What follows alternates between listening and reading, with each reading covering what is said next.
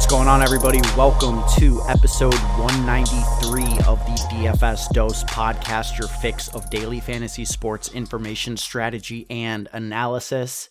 I'm your host, Ben Hauver, joined as I always am by Joey Carrion. And on today's show, we're going to recap our results from week 17 in the NFL on DraftKings, reflect on some of the key decision points from the slate, and of course, close out the show by taking a look at the most interesting stats and storylines from the week. If you're new to the podcast and like what you hear, you can support us by subscribing on whatever podcast platform you use, whether that be Apple, Spotify, SoundCloud, Stitcher, or Podcast Addict. You can also find us on YouTube at the DFS Dose, where we produce fantasy content all week, every week, and live stream on Saturdays. Finally, our Discord channel is open and available. The link to join that is free and in the description to the podcast. Joey, how you doing, buddy? How was week 17 for you? Wasn't it a great week? Got busted on DraftKings per usual and lost in both of my fantasy championships. So that's not possible. You had Jamar Chase in one. Yeah, you would think. So you won? No. Oh, wait. Yeah. Explain. Well, when you play a dude who hits the nuts with every single one of his players, you're not going to win. Even if you have a 55-point game, even if you have the highest scoring fantasy player of the entire season in your lineup, you're not going to win. And then, you have Ronald Jones who gets hurt. Cooper Kupp only puts up 21 points. That kind of feels like a low ball from him after he's been consistently putting up 30+. And, yeah, it was just a tough scene. And starting the new year off as I ended last year as a stone-cold loser. So nice to know that not much has changed in the new year. Yeah, I mean, as far as DraftKings goes, just absolutely brutal yesterday. Got shit on in cash, got shit on in tournaments, and it was just a brutal scene. The cash line in the massive $25 single entry double up was 135.16. I was about 31 points short of that, and the main reason, and I can't believe I'm saying this, is because I faded a monster game out of Braxton Berrios. Yeah, we lost on DraftKings yesterday because we didn't play 50% owned Braxton Berrios. Yeah. You needed the Jets wide receiver 4 to win. Imagine. You needed Braxton Berrios to win everything, cash and GPPs this past week. Scores a 2-yard rushing touchdown on like a reverse trick play. Scores like a 5-yard receiving touchdown. And it was just max pain. I thought he was okay for cash. Like, you could probably lock in 10 points by playing Berrios, but the ceiling, in my opinion, just wasn't there, even in, a matchup against this pass funnel defense in the Tampa Bay Bucks. And then ultimately, it's just like, he's on the Jets, and every time I play a Jets player, it just does not work out with anything. So I'm like, okay, I think he's a pretty decent fade. The balance build looked to be really good in terms of lineup construction. Yeah. I was considering going team Jammin with JT and Kupp and figuring it out from there, but ultimately chose the wrong side of the 2v2 in terms of the lineup construction and got absolutely punished for it. So right. So the 2v2 was ultimately, whether or not you were going to pay up from one of the mid-range running backs, whether it was Sony, Rojo, Chase, or Demont, and then pay down at your wide receiver 3 spot. AB and Kupp were pretty much locks as far as I'm concerned. So you were probably in that range of, Pittman or DJ Moore or somebody like that. I ended up going with Moore. But if you paid down to Berrios and up to JT, that was the most popular construction on DraftKings. And we kind of knew that going in, that was going to be the train. And, I was comfortable if JT beat me because, that's well within JT's range. But I was just, looking at the running back volume that you could secure from 6,500 and under and felt really comfortable about it. It only gets tilting when it isn't JT that buries you. And in fact, it is the punt Braxton Berrios play that absolutely buries you. And he hits a ceiling that he probably will never hit again for the rest of his career. Yeah, just ran into, a top 1 percentile outcome with Braxton Berrios. And I really didn't play much cash on this slate. I was more focused on GPPs. And I lost pretty much every single tournament I entered, which is unfortunate. But even in tournaments, Braxton Berrios was needed because you needed that salary savings and you needed that 26-point game from him to win a GPP, paying down allowed you to pay up to like a Jamar Chase or Joe Burrow, who both were pretty expensive, and maybe a Gronk if you paid up to him at 6,200. So Braxton Berrios was the key to the slate. God, never thought I would say that in my entire life. And yeah, if you played him, you won. If you didn't play him, you lost. And we didn't play him like Stone Cold Fish. Yep. No Berrios, no cash. Doesn't quite have the same ring to it, but that's where we're at in week 17. The only other decision point I think that was really important on this slate was whether or not you plugged Chase Edmonds into your lineup. We didn't have the James Conner news until after lock. I mean, I don't know. I thought Edmonds was a good play, but I didn't feel like you needed to embrace the risk because Demont, Rojo, and Sony were all very solid plays in their own right. I don't know. How do you feel about it? I mean, I played Chase Edmonds before I knew about the Conner news. Just from like an IKB stance, there was a lot of pessimism around James Conner starting in this spot, or being active, I should say.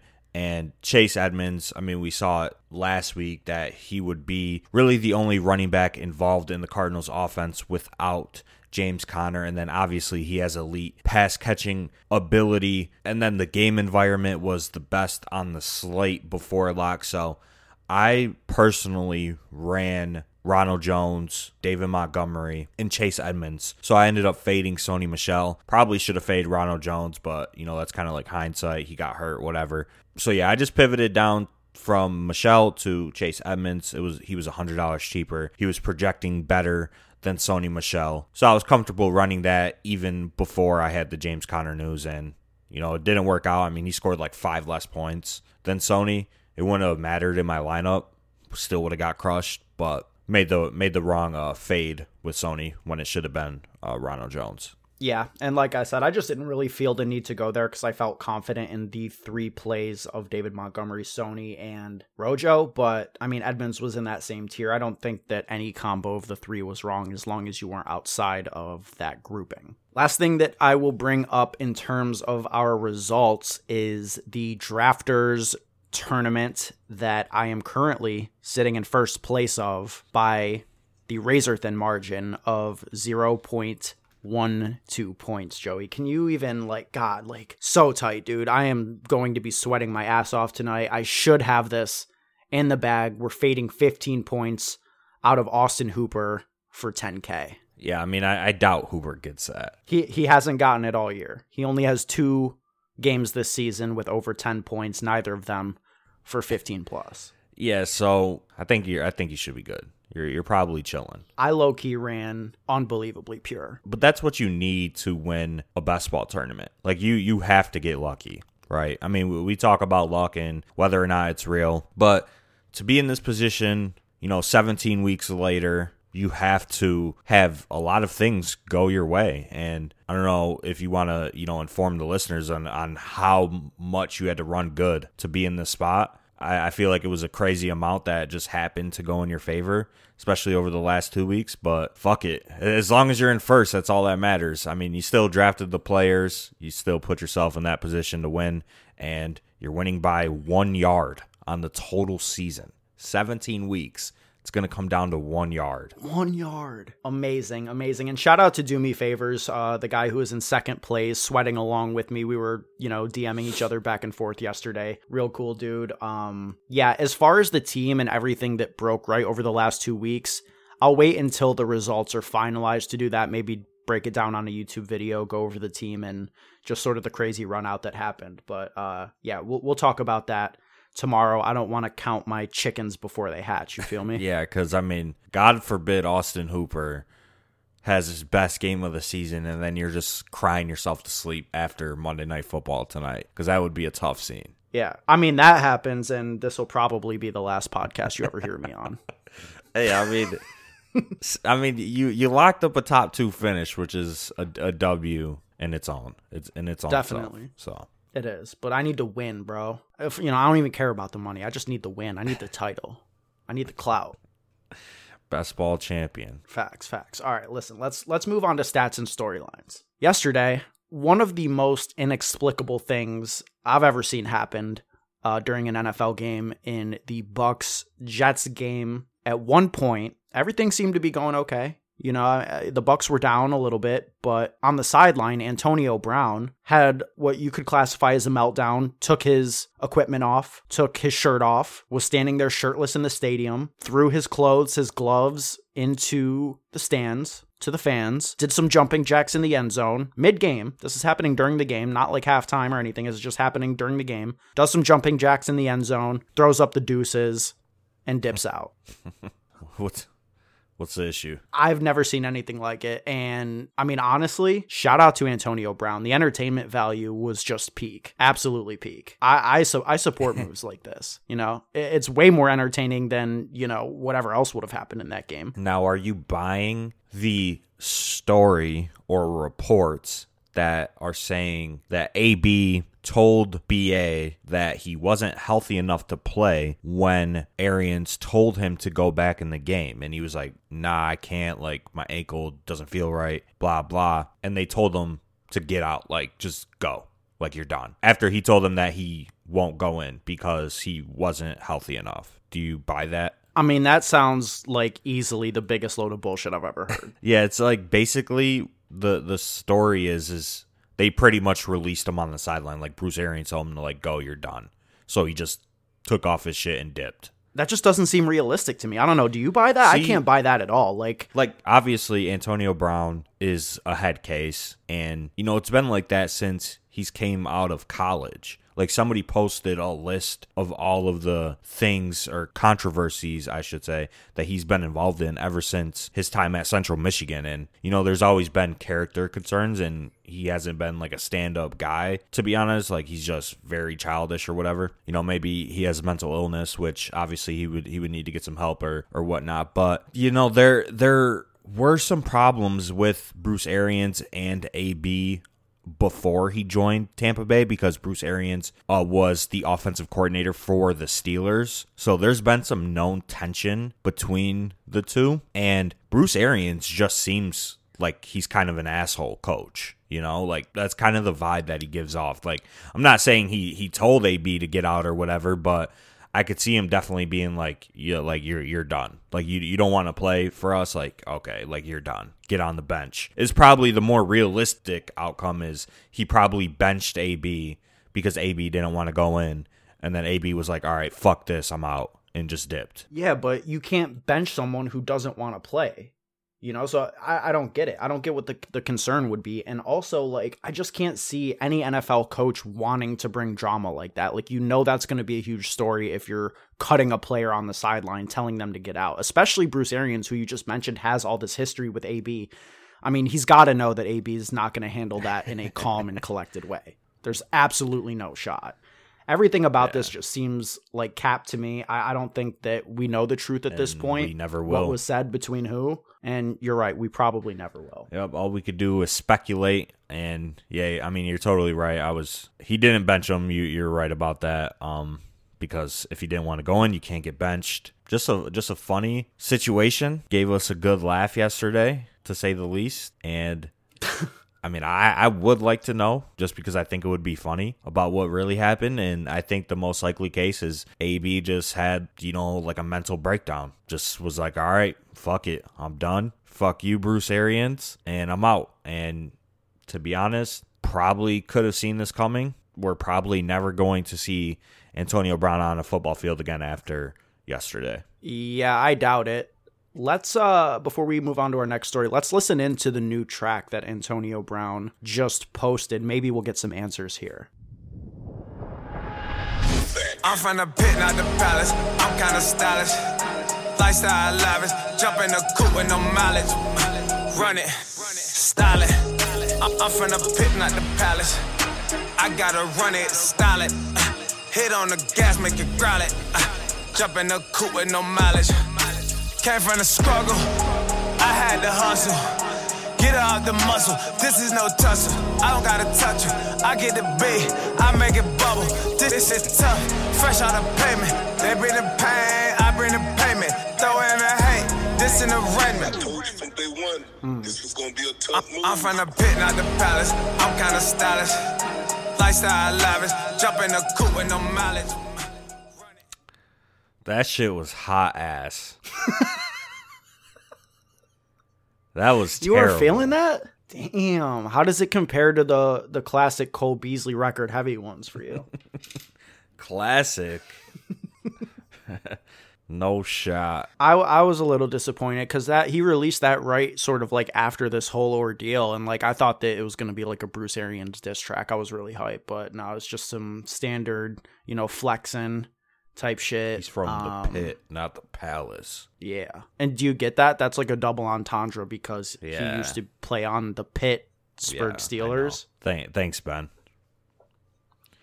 You're welcome. Antonio Brown wasn't the only wide receiver making headlines yesterday. This one actually for the on-field performance where Jamar Chase essentially sealed up Offensive Rookie of the Year with what was a team record-setting performance, a stunning performance on the field. This man caught 11 out of 12 targets for 266 yards and 3 touchdowns. Nearly 60 points on DraftKings, and Jamar Chase has really established himself as one of the elite wide receivers in the league, stone cold alpha, already having the best wide receiver season of any rookie in history. Yeah, I mean, dude's just a total baller. Like, there really nothing needs to be said about Jamar Chase, and yeah, he is the favorite now to win Offensive Rookie of the Year, so maybe he was off a little on that a couple weeks ago. Obviously, having a 200-plus yard and 3 touchdown game at the end of the season definitely helps. Just thought they would give it to a quarterback in Mac Jones, but Jamar Chase deserves it, and rightfully so. He's just very electric, and he's going to be a stone alpha for years to come. And the Bengals, when they're passing the ball, look to just be one of the best offenses in the NFL when they just let Joe Burrow go out there and sling it. And honestly, they should have been doing that this whole season, but nonetheless, they still won the AFC North, and they're going to the playoffs. So, and Jamar Chase is 21 years old. Yeah, 21. I mean, he's the 101 in Dynasty, right? I mean, easily, I think. Well, he's the 101 receiver. We don't play Dynasty much, so I don't know how the ADP would shake out. I'm assuming some running backs would go above Chase. But I was looking, actually, at some 2022 best ball drafts that some people were doing on YouTube, and Jamar Chase was going in the second round. So that's for kind of like a 2022 best ball preview. But yeah, second round Jamar Chase, and obviously we'll get into best ball in a couple months or a month or two or whatever, whenever we decide to start those streams back up again. But the ADP is going to be nuts. It's going to be drastically different from 2021, and I think there might be some clear-cut overreactions. I mean, I think Jamar Chase should be a first-round pick. No. Absolutely not. You can't, have recency bias off one game. He should be the wide receiver 2 behind Cooper Kupp. Shut your mouth. You can't have recency bias off one game. This is still a guy that put up like 7 games with 15 or less PPR points this season. Like, obviously the upside and the ceiling is incredibly high with Jamar Chase, but the floor is also low because you still have T. Higgins, you still have Tyler Boyd, you still have Joe Mixon, and like I said, the Bengals aren't going to be a team that comes out and throws the ball 50 times a game like the Chiefs. I mean, we've just seen it over the entire course of the season. That was kind of my whole point, is maybe they should trend towards that. I don't think they will, and there's a lot of competition for targets and touches in that offense. So the ceiling is, like I said, extremely high, and he'd be a great best ball pick, but the floor is also, I think, lower than what some people might think. So I would still take like 4 or 5 receivers above Jamar Chase in best ball. I don't think outside of Kupp and Adams, there's a strong case for anybody. I think that Chase is right in that same tier of Tyreek and JJ. I mean, you're just wrong. So we'll see how that goes in 2022. And I was the biggest Jamar Chase fan, and I'm telling you that that's wrong. We'll see. I think you're just salty because it wasn't enough to win your championship round. By the way, I hope you guys bet that Burrow plus 450 to win comeback player of the year that we talked about on last week's episode. That's come all the way down to 175 after Joe Burrow has the second highest yardage total in a 2-game stretch ever. in NFL history. And whether or not he wins it, I mean, you were getting a lot of EV by betting it at plus 450 when it's all the way down to plus 175 at this point. It's at plus 110 on DK Sportsbook right now at 130. Oh, wow. I was citing an Adam Levitan tweet from this morning. He must have moved the line when all of the people went there. Plus 110 for Joey Stacks and minus 140 for Dakota Prescott. Wow. So I guess it was a pretty great bet, which, I was wrong about. In terms of those odds, now it's not even worth it, I don't think. Especially last week. Yeah, not worth it anymore. You could have, like you said, got it at damn near plus 500 odds to happen.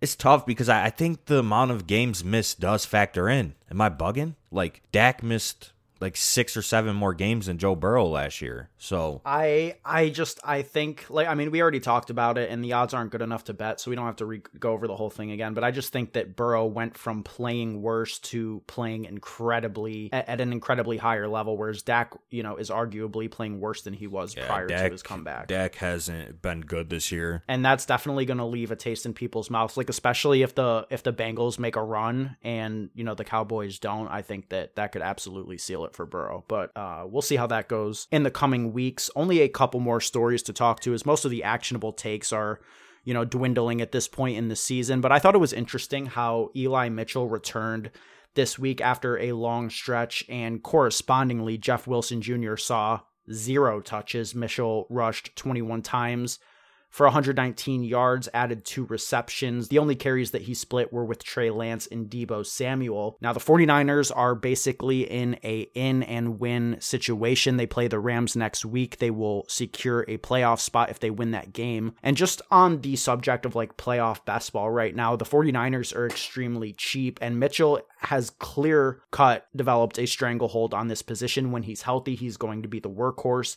He's very cheap in best ball. I mean, how realistic do you think it is that the 49ers can win this game against LA next week? And, if you think it's possible, Mitchell's probably one of the best picks in playoff best ball. Yeah.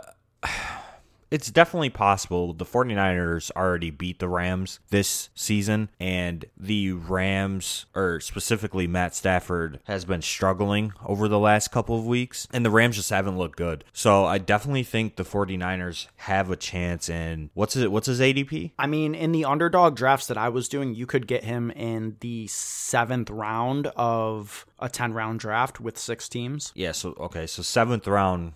I mean, that seems like incredible. Like he's value. like outside the top 10 running backs being drafted, because people would be taking guys like, Singletary or Sony ahead of him just based off the, the potential for more games. Yeah, I mean, I just wish I've looked at it more and, researched it more, because I think best ball, playoffs, it's definitely an interesting, format and strategy, because it's do you draft, running backs who are going to play in, deep into the playoffs that might have a bye, like Dillon or Jones, or, maybe Singletary if the Bills can sneak into the 1 seed or something, or something like that? Or do you take a shot on Elijah Mitchell in the 7th round on a team that might not make the playoffs, but if they do, they're going to lean on him. That he's probably going to put up a good enough score to at least get you through round 1, even if the Niners don't make it. Mm-hmm. But then there's a good chance that obviously they lose in the first round and you won't have them, for the rest of the playoffs. So yeah, that's really, I mean, it's such an interesting theory, yeah, honestly. To think about, because you could have a player who exits round 1, their team gets knocked out in the first round, but you might need their score to advance. Yeah, so that's definitely interesting. I think it's okay to take some shots on some of these players that might be on teams that aren't locked in right now.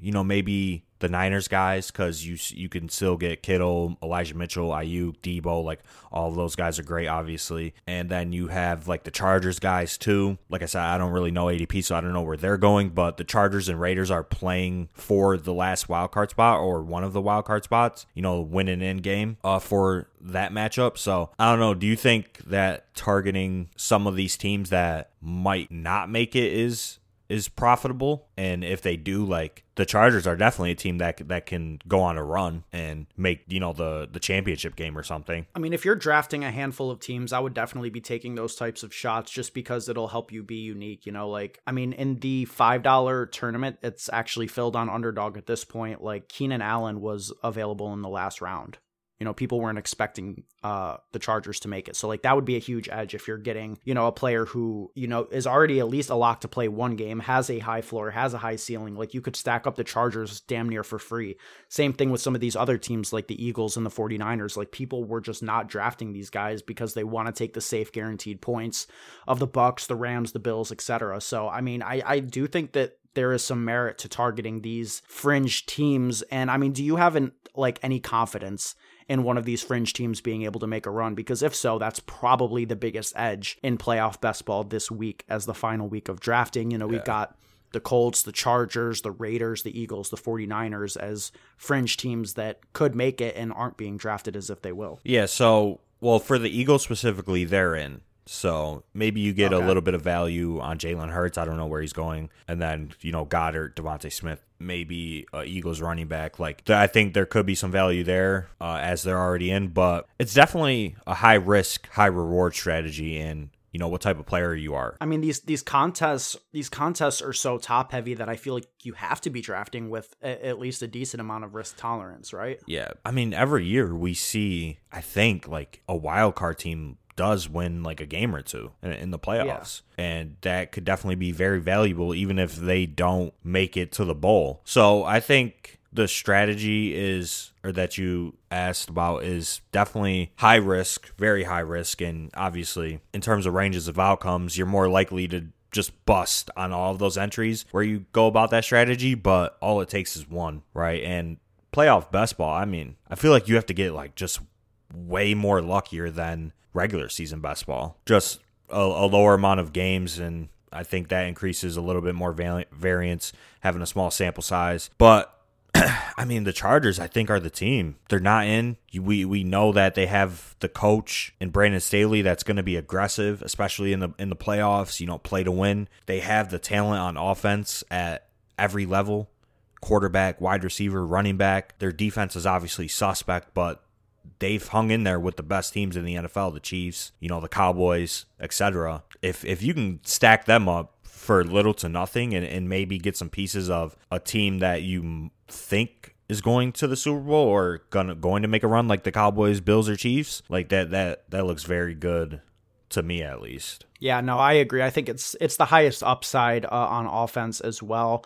49ers right now are another team that I would be targeting just because the player, where it's going to go. You can get Kittle, Debo, and Mitchell cheap, and you can have a high level of confidence that most of the offense is going to run through those players who have shown to have a high ceiling all year long. Yeah, I mean, the 49ers definitely make sense. I think that they have a pretty good chance, but there's also a pretty good chance that they lose and they're out. And the Saints could make the playoffs, and nobody's going to take Taysom Hill. Nobody's drafting Taysom. Nobody's drafting Kamara. Yeah, and that's an example of, they probably won't get out of round one, but Taysom Hill, the elite rushing upside, that he could win you the wild card week. Right, if the Saints make it. Kamara, same thing, elite upside. He could win you the wild card week. So definitely have to look more into it. I mean, we only got a week left, but it's definitely an interesting conversation for sure. And I wouldn't be surprised if the winner of these playoff best ball tournaments had a guy or maybe two. Maybe you don't go crazy and full on make your roster these guys, but maybe a Kamara or a Taysom Hill or, a Darren Waller or one of the Chargers receivers or one of the Niners receivers. Maybe you take one of those guys, get a little bit lucky, and you win a couple weeks and, ultimately make it to the finals. Something like that. We will see for sure. Definitely going to be trying to enter some more of these. Hopefully Underdog puts up a second $5 tournament. Also on Drafters, they are currently running an $11 tournament. Could overlay over there, so check that out. And that is going to be it for episode 193 of the DFS Dose podcast. Make sure you follow us on Twitter at the DFS Dose, as well as our personal Twitters. I'm at Ben Hauver, Joey's at Joey Carrion DFS. We will be back on Thursday with a first look at the final main slate of the regular season. For more NFL DFS content, you can check out our YouTube channel, the DFS Dose, where we post multiple videos per week and live stream on Saturdays. Finally, you can connect with us in our free Discord channel. The link to join that is in the show notes to the podcast. If you're listening out there, pray with me that Austin Hooper scores under 15 points, and know that we appreciate you, we value you. Until next time, let's stay accountable and keep it authentic. Vibes.